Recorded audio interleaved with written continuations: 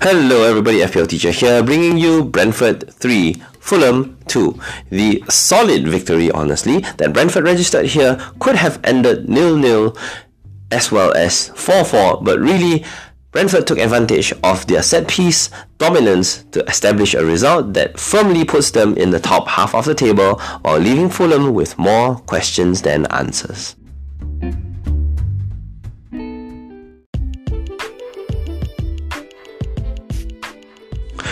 Brentford, up against a side that isn't a top 6 candidate, brandished their 4-3-3 once again, and the real question always comes down to where they put their tactical advantage, and in this case it was right central midfield, as Damsgaard was the one fielded instead of Joshua Da Silva, usually with Matt Jensen on the left side.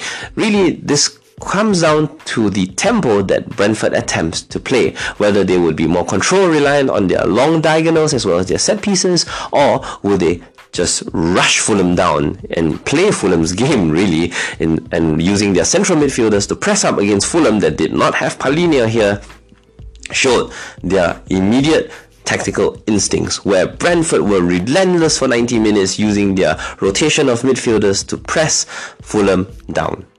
Now, the immediate beneficiaries of this particular setup should be Ivan Toney, and in this particular case he was unfortunate to have just taken shots from ridiculous positions, sometimes from way out, still trying to chip the keeper from something like 40-50 yards, sometimes his own half. So Toney, as usual, has his selfish tendencies, and really the true beneficiary of all of this would be Bryan Mbeumo. Damsgaard in particular received the ball usually off this Brentford pressure, and his chips over the top would be something that Da Silva does not have in his locker, playing in the likes of Mbeumo for all those big chances missed. Now, that being said, all the usual diagonals from free kicks and such also occurred from right to left, usually targeting Toney and Mbeumo. But as usual, Mbeumo continues to waste big chances, while Toney, as usual, also relies on his set-piece threat as well as his penalty area presence to take the lead. Now, that being said, for FPL purposes, looking at Brentford is almost certainly a straightforward task.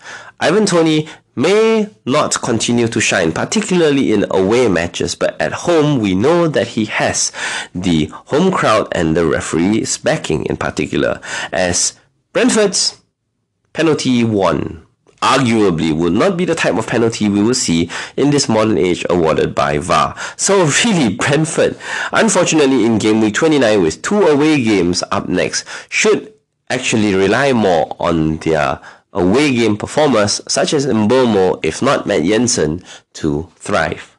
However, that being said, with Brentford having Leicester at home, Toney almost seems like an essential ingredient, as they come up against a Leicester side who are rather error-prone and really not a fan of dominating and controlling games. So really, the ball is technically in Brentford's court here.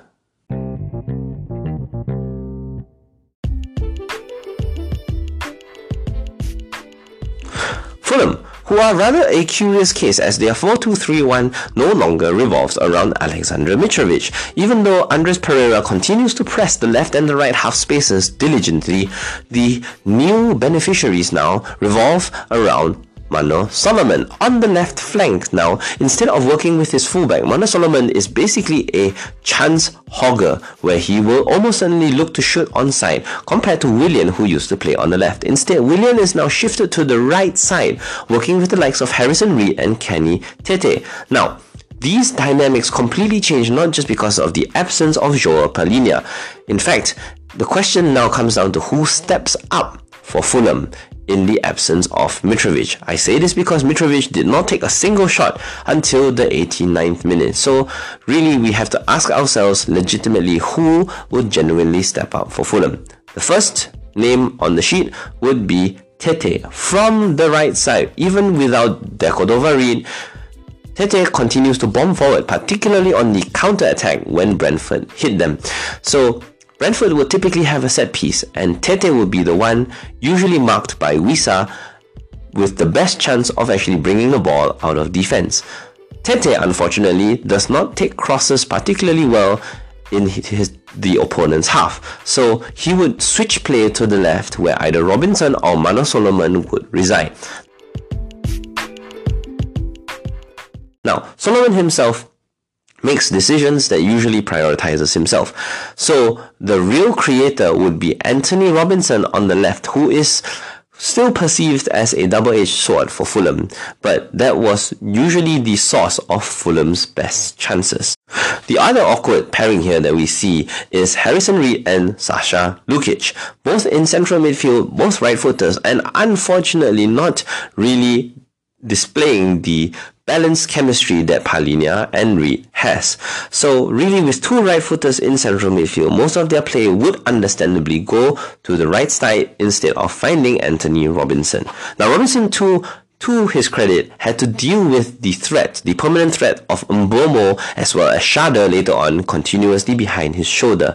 So at this stage, we can almost assume that Fulham, for FPL purposes, are reactive to their opponent's dangers, no longer pressing extremely high no matter home or away.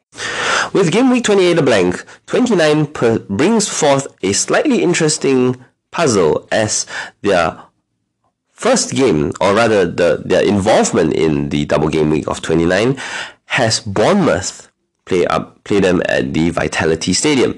So Fulham at the moment still show weaknesses down the flanks, and for Bournemouth's case, that's either a game set for Tavernier or Ouattara on that right side, punishing Robinson's aggressive positioning yet again.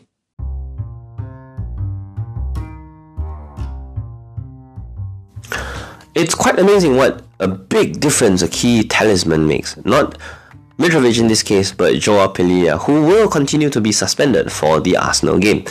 In this particular case, Brentford took full advantage as their midfield three just swarmed Fulham, and they thoroughly deserved their win, even though the result doesn't say so. The fact that they led all the way until the 85th minute, where it did not look close at all, really, as they conceded a consolation goal of an error, shows that Brentford right now, even though not looking strong all the time, will continue to threaten and threaten and threaten all the way to the final whistle, scoring at various parts of the game.